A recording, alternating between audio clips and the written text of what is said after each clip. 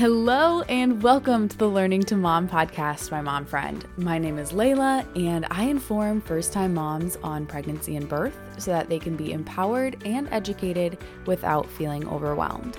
On today's episode, I sit down with Jackie, an OB nurse practitioner in Miami, Florida, and the founder of the Perfectly Pregnant Collective. She has an extensive history that began over 14 years ago as an RN in labor and delivery. She's a wife, mom of three, an advocate for birth preparation. Today's episode will cover questions like, how does an OB nurse practitioner differ from a midwife or an MD? Where do you see a gap in healthcare education around childbirth? How do you best prepare for birth? How do you advocate for yourself? Plus, so many other questions. This episode will be really beneficial for you, my mom friend, so let's get into it. Before we jump into this week's episode, I want to make sure that you're aware of the Learning to Mom newsletter. It is such an amazing addition to your life as it's filled with content, encouragement, and insight that you won't gain from this podcast or from our Instagram account. It's unique, valuable information like pregnancy product and baby item recalls, more tips and tricks, and a new question to ask your OBGYN each and every week. This is not a newsletter where I just write about my life or like, oh, sign up for the newsletter so that you can be the first to be in the know. Like, those don't serve people. So that is not the way that my newsletter is set up. This newsletter is truly set up to support you in your pregnancy, and it does just that. I swear, each week in my DMs, I have women reaching out to me about how much they enjoyed this week's newsletter, and I spend time on it so that way your time isn't wasted. Sign up for the newsletter by going to the episode show notes below. Now let's dive into this week's episode. Hi, Jackie. Thanks so much for being on today to the Learning to Mom podcast. Welcome. Thank you. Thank you, Layla. I'm excited to be here to talk about all the fun things related to childbirth. Yes. So today we're really going to focus on having a positive birth experience. I know that's what you specialize in.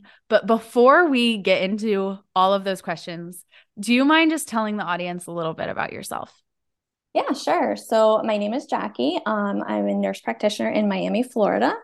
I started off in labor and delivery as a nurse a little while ago. I was there for about 3 years, became a nurse practitioner, and I've been an OBGYN for about 11 years now. We're in private practice, seeing pregnant patients during their pregnancy and then postpartum as well. Love it. Okay. Yeah. And okay, so then on that, Yeah. what's the difference? I'm not medical. I know possibly some mom friends Mhm. of ours listening aren't medical either. So what's the difference between OB nurse practitioner, OBGYN? And midwife, basically, Yeah. right? Yeah. Yeah. Whatever else. Yeah. What's that? Right. So a nurse practitioner has at least a master's degree. Some have doctorate degrees. And typically in OB specifically, we see patients through their whole pregnancy and postpartum. We can also round in them in the hospital setting, depending on the hospital. Midwives are trained just differently where they can do deliveries. They can basically do what I do, but they do deliveries. They cannot perform cesarean sections. OBGYN is a physician, can do all of the above, including cesarean and surgery. So as a nurse practitioner, are you delivering babies? No, we cannot deliver babies. Okay. Okay. It's like everything So, but that. okay. I'm like imagining one of those, I don't Yeah. know what they're called, those like circle things where it's like you used hmm to do in elementary school or Yes, had the three, exactly. find the differences and then Exactly. okay. So midwives and obstetricians can deliver, nurse practitioners cannot. But it's actually funny because this whole past week, I got asked 5 times if I can deliver babies. So it's kind of flattering. Oh, like in appointments? Yeah. Yeah. Yeah. So it's kind of So, but awesome. I could go, so I get pregnant, I could Yeah. go meet with you for my 40 weeks and then just an OBGYN would come in and deliver the baby. Right. Typically. So typically, if you see the nurse practitioner, obviously we're with a supervising physician or OB who would deliver you. Okay. Awesome. Yeah. All right. Well, learn something new today. I love it. Now, another question that I have for you, Jackie, because I know that you have created a whole course to help Yeah. fill the gap in healthcare education. So regarding that, where do you see a lot of birth education today going wrong? Or like, where are those large gaps that then enabled you or showed you Hmm. like, I need to create this course? Yeah. So I find like there's not a lot of value put on education, to be honest with you, which Okay. is unfortunate because a lot of the questions come in the last few weeks before delivery, which really shouldn't be the case, right? And then you have a child, so and I have children. You're familiar with pregnancy brain fog. We can only consume so much in a short period of time, without being Yeah. overwhelmed. So there's definitely a gap in that I think a lot of providers don't spend the time to educate their patients or refer them to the appropriate resources to get that education in advance of birth, right? Before you're looking at a due date 3 weeks from now. The other gap that I see is that there's not a lot of talk about cesarean section, not a lot of talk about postpartum care. It's kind of like you have a baby and you're kind of forgotten, For sure. and postpartum is probably harder than pregnancy, I would say. So there's a huge gap there as well.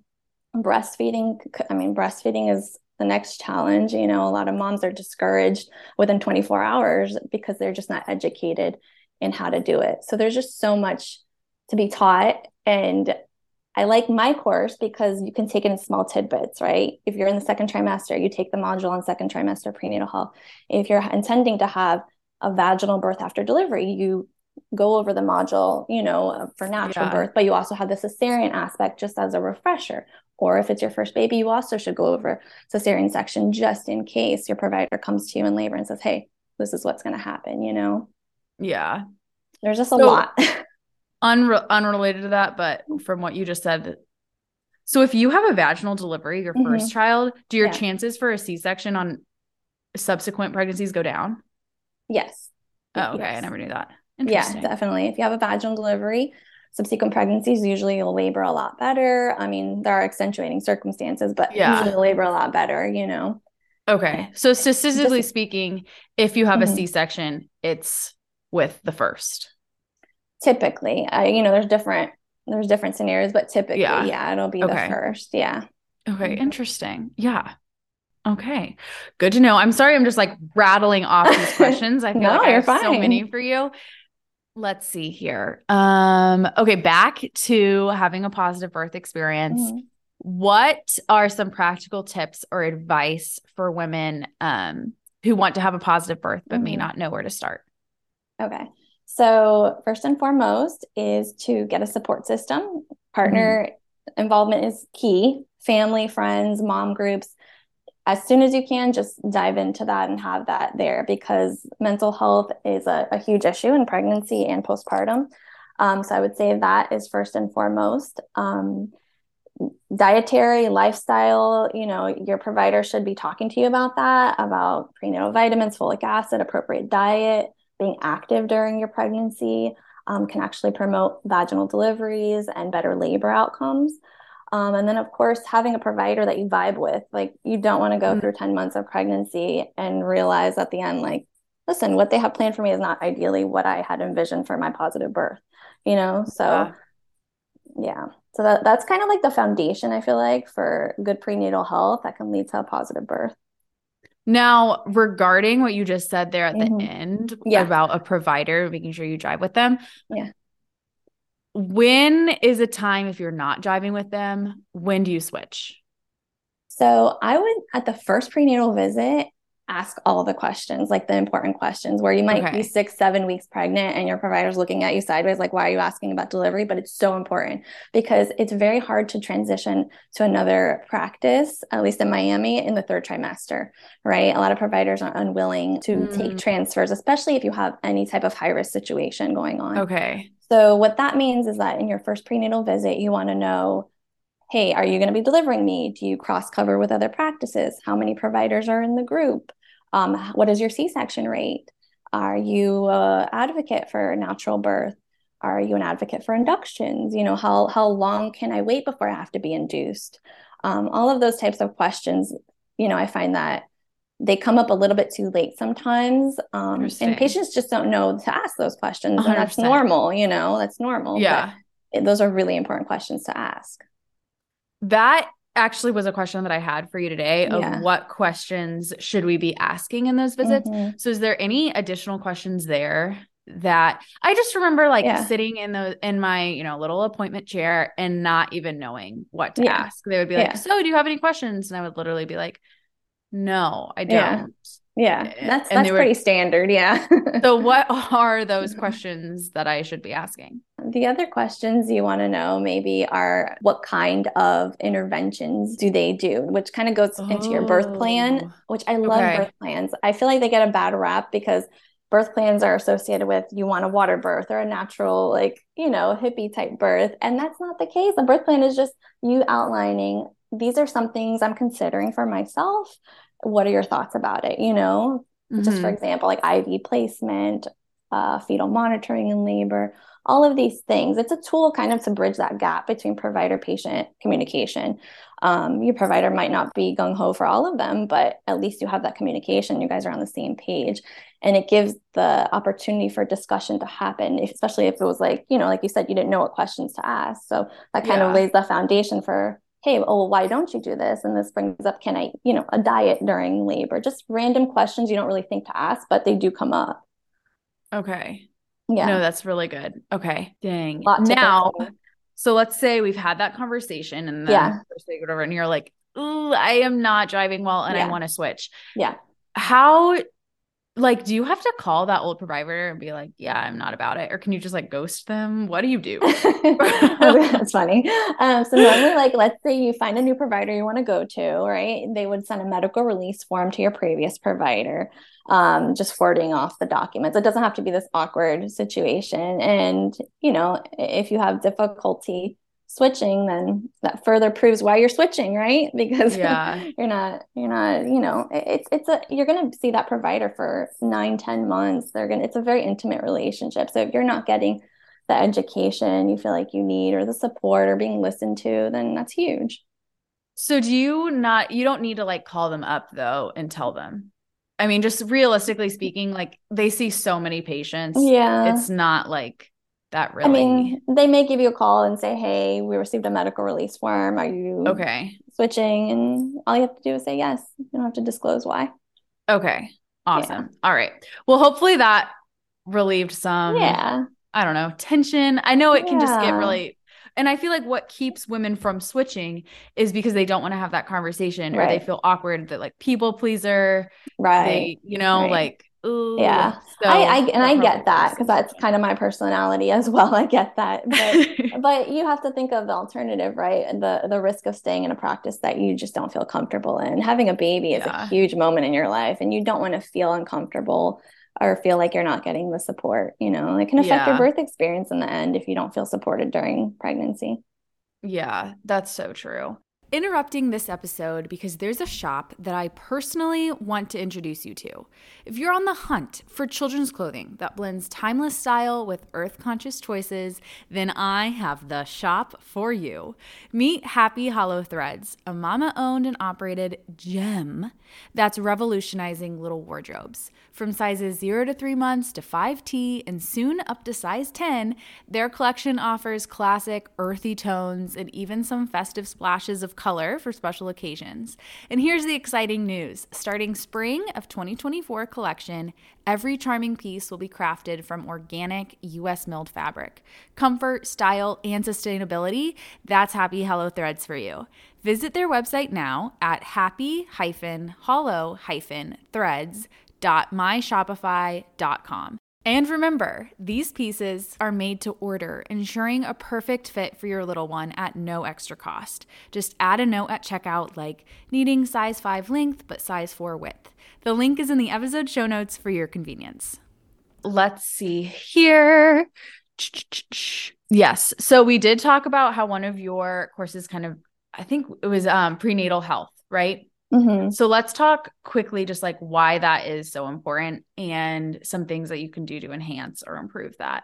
So with prenatal health, well, just to backtrack, the course goes over prenatal health, childbirth, postpartum, breastfeeding. Like it's kind of like an all-in-one crash Love course it. on what you need to know. First, prenatal health goes just making it a priority. I feel like there's a lot of misconceptions about pregnancy, eating Mm, for two, being sedentary, bed rest, a lot of these things that are no longer recommended. And actually being active, walking 30 minutes per day is super helpful in the long run.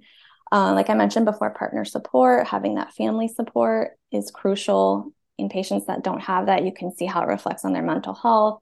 You're stressed during your pregnancy, you're not eating well. It's not well for the pregnancy, unfortunately. So just making it a priority, a lot of women work while they're pregnant, and Yeah. that's very common, and so I do see that they put their prenatal health on the back burner in Mm, regards to work as well. Not saying you can't work, but you have to listen to your body. If your body's, you know, let's say you're cramping, you've been up on your feet all day, you're a nurse, you got to advocate for your health, to take those breaks, to get a bathroom break, to eat simple things that you think I wouldn't have to tell that's so patients. true. I write letters for that. I write to employers to let the patient take a bathroom break and eat.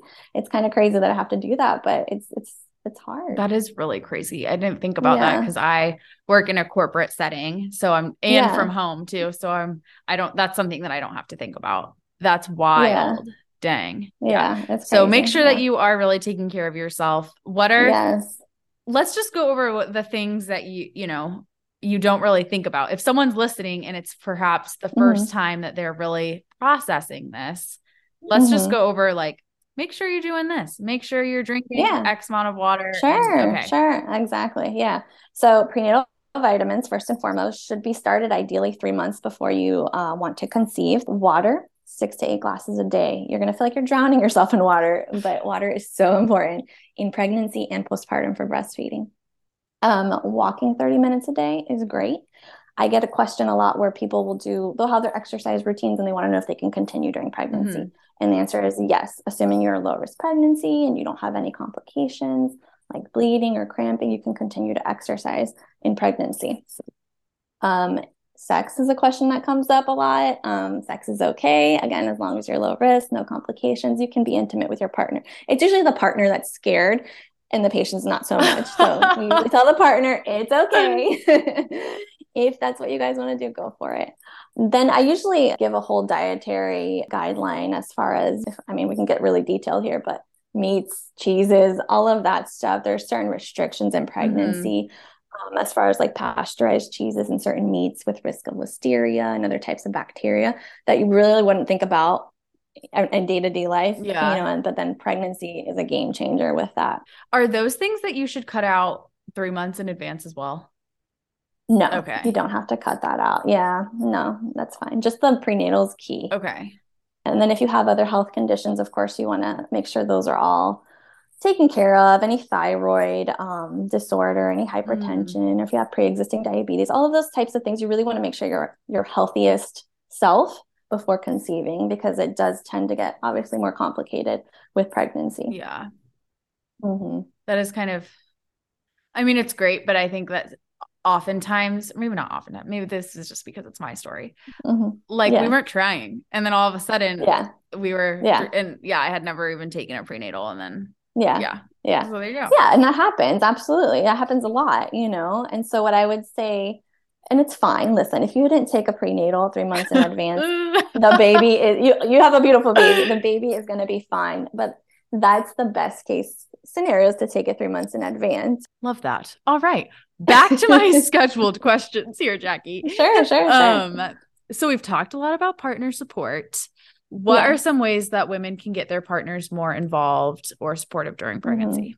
Because I know that a lot Yeah. of times it's I mean, it's just different for guys, right? Like they're not the ones Hmm. feeling the baby's kicks and movement, and you're the one you're over the toilet throwing up and you're very much like, I'm Right. becoming a mother. And I think Yeah. I'm totally projecting this onto men. I'm not a man. I don't know what's going on in their mind, but I think that it can be easy to just kind of be like, it hasn't quite hit yet. Right, right, right. So I absolutely love when partners come to prenatal visits. Mm, Like during the pandemic, we weren't letting partners come in the office, which a lot of places were. And you've heard of the hospitals that didn't allow partners, which is yeah. insane to me, to birth without a partner. But so when we didn't have them in the office versus when we now have them back in the office, the whole demeanor of the patient changes. Like Oh, the whole dynamic changes because it's a life event between them that you're a part of as a provider, right? So I love having them in the office. But I think as a partner, you need to be supportive. and just listen, right? I feel like women, it's a lot. I don't know if you felt the same way during your pregnancy, but even though you want the pregnancy, even though you've imagined it, it's very overwhelming to go Yeah. through all of the symptoms, to just, plan ahead that you're going to be a parent. And so I think just listening, making your partner feel heard and being supportive of all their mood swings and cravings and everything they might be feeling during pregnancy. And then as far as labor goes, there's a lot of interventions that partners can be supportive of as well.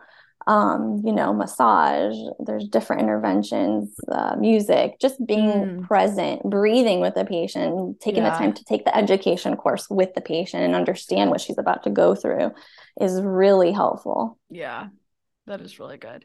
Shoot, some question just popped into my brain and now I don't remember it. It's okay. That's normal. Baby brain Yeah, never ends. postpartum. Oh, I think I was just gonna say, like it's so challenging and exhausting. And I just keep thinking like I didn't have a kid already. And so now I'm Yeah. almost like terrified to get pregnant again because I'm like, I'm gonna have to deal all of that on top of actual Hmm. mothering already. Yes. It's a totally different beast.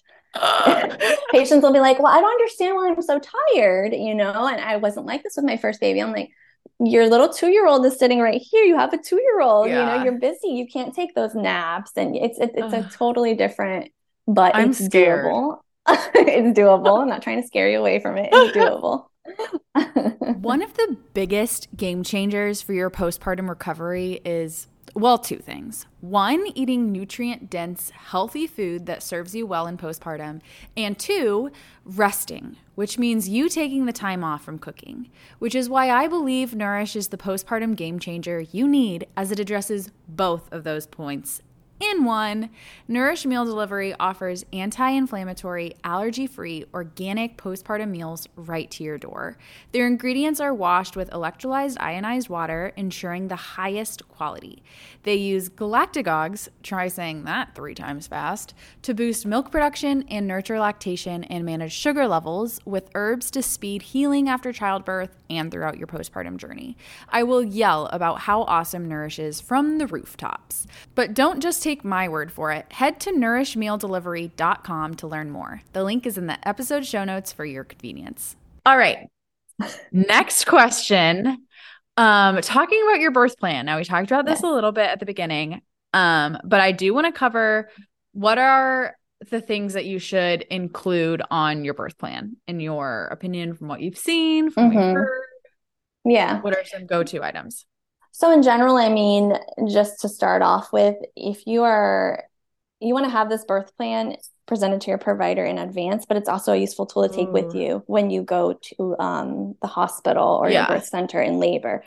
Very rarely do we have patients go to the a different hospital, whether it's because they live closer to another one and they feel it's an emergent situation, or a provider they're not familiar with is going to be delivering them. It's really important that they have their birth plan there and you have your due date on there. You have your intended route of delivery, right? My provider and I discussed the vaginal delivery. That's what we had planned, or versus a VBAC versus a cesarean. These are my health conditions, and this is any pertinent medical information during the Mm. pregnancy. One in particular, just a side note, is something called GBS, group beta strep, which is tested for at 36 weeks pregnant. If you do have that, you have to be administered IV antibiotics during labor. So it's really crucial for a provider to know, especially if you go into the birth center or hospital in labor, versus waiting to obtain medical records from your provider. That could take a little bit longer. But going back to the birth plan, you want to have on there different interventions you can anticipate in labor, right? As simple as IV placement. A lot of patients don't want an IV, which is a hard thing to go around in a hospital setting, right? From a medical perspective, we want an IV placed in case of an emergency cesarean, right? Or in case of an emergency where baby's not doing well in labor. So the workaround or the compromise could be, okay, I agree, I'll have the IV placement, but doctor, nurse practitioner, can we not have continuous IV fluids running all the time so I can be mobile around the labor room or mobile around the birth Okay. unit, things like that. Pain management, of course, is huge. You want to know the pain management options available to you, whether that's just IV pain medication, epidural, Some providers have stipulations about how far along you need to be dilated to get an epidural, which I'm kind of like, well, I don't really love that, but I have seen providers do that. Mm. Um, Another and question to ask them at that appointment. exactly, exactly. Do I have to be at least 4 centimeters dilated to get an epidural? Or can I get it whenever I want? Um, is other questions you want to know is basically a hospital policy regarding baby care, postpartum care, right? Is the baby going to go to the nursery or can the baby room in with me? Okay. Baby's first bath. There's so much to consider, baby's first bath, breastfeeding. Do I get an option to breastfeed within the first hour, which is crucial to breastfeeding for the long term, and baby Yeah. bonding. So a lot to consider and a lot of, again, it's just bringing up like you would never think to ask these questions if you're not in the medical field, which I can totally understand, but having that birth plan laid out for you and saying, oh gosh, I never thought I would ask that. Let me see. Do they Yeah. do the hepatitis B vaccine in the hospital or did I get that from my pediatrician? Okay. I never thought about bringing it prior. I like that. Yes, That's yes, really smart. Yeah, absolutely. I just like brought it on Yeah, the day of. So yeah. that's smart. Well, I'm happy you had a birth plan. That's awesome. Yeah. Woohoo. We Yeah. waited. The most important thing to me on that entire birth plan was that we were waiting to know like we didn't know the gender. Oh. And and like it all bold. It was like Matthew, my spouse, like will announce the gender. And that Oh, was how like cute. really the only thing I cared about. And each time there was a shift Yeah. change, whatever, Yeah. I would be like, in contractions, like, but he's gonna yell out the gender. Yeah. Don't tell me the gender. That's So so cute. I love yeah. that. Yeah. Well, I Um, feel like, I mean, during my labors, I watched the fetal monitor the entire time, which is probably not recommended. mm. But see, that makes sense But because you're medical. yeah, Whereas, like, yeah, to me, I didn't even know, like, I was like, I can't read yeah, those. I don't know what that yeah, means. yeah. No, that's the best way to go about it from that aspect. Yeah. Maybe you should try like a home birth or oh my gosh, a birth center birth, whatever. Then you won't even have those. You can Exactly. just I'd probably be more do it. stressed, Layla, to be honest with Yeah, you. I know. I know. That's why it's just so, it depends on like your Your personality. personality Exactly. and where you're Exactly. gonna, yeah, all Yes. the things. Yes. And I would say, listen, I'm very pro hospital. I came from being a nurse in labor and delivery, and that's just how we Yeah. work here in Miami. There's not a lot of birth centers here.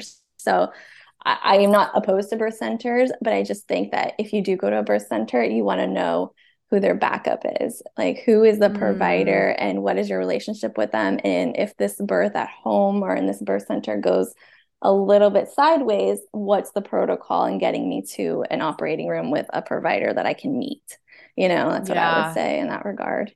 Now, regarding that birth plan, regarding laboring, how can one be the best possible advocate for themselves during birth? Yeah.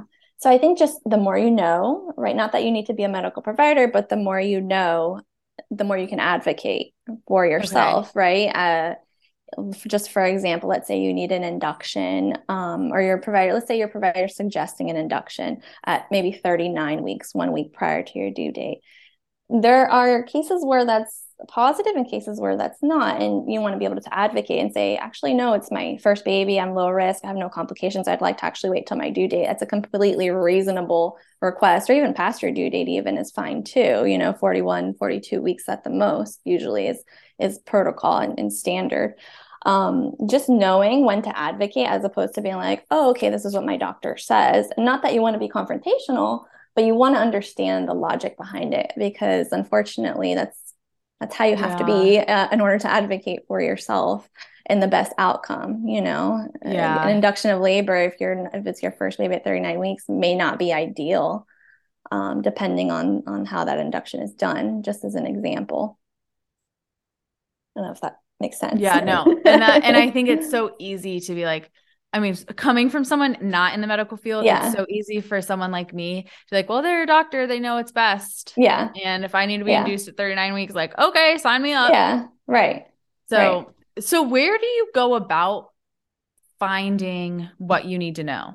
Yeah. Like Mm-hmm. let's say like here's the deal though, right?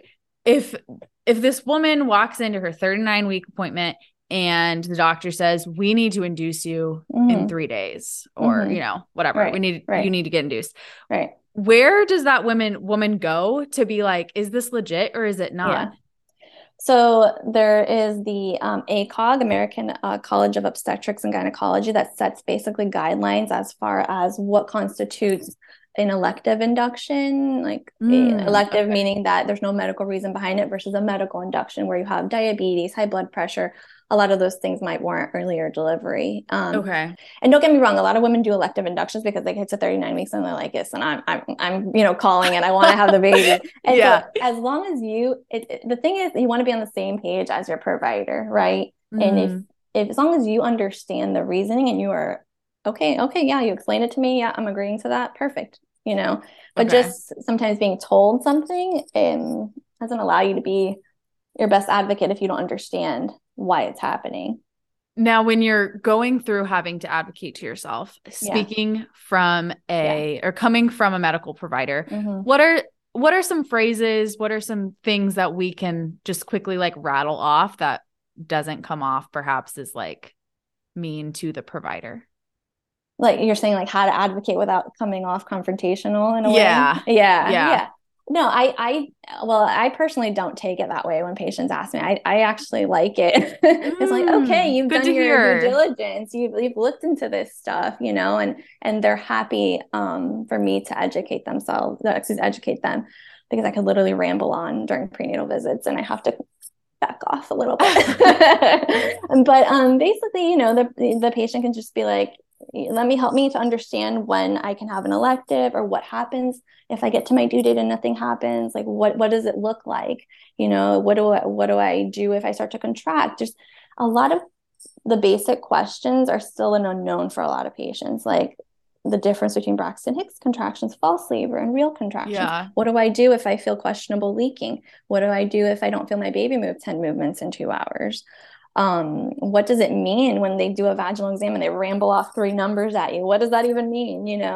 That's good. So just a lot of things that you can ask that I think a lot of providers just may not honestly, a lot of providers may not think to explain either. We do this every day. So a lot of the more what's common sense to us obviously is not common sense to the general population. And just we have to sometimes be reminded of, oh, hey, yeah, like, let me explain what that means to you. Yeah. Good So point. that's the other thing. No, that's really good. Now, kind of back to the birth plan. Actually, my last question for you, Jackie, what are some things that women don't consider or plan for regarding childbirth that they should? I know we've kind of talked about this Mm-hmm. throughout, but I Yeah. guess to summarize it like in one response, Mm-hmm. what are some things that women don't consider?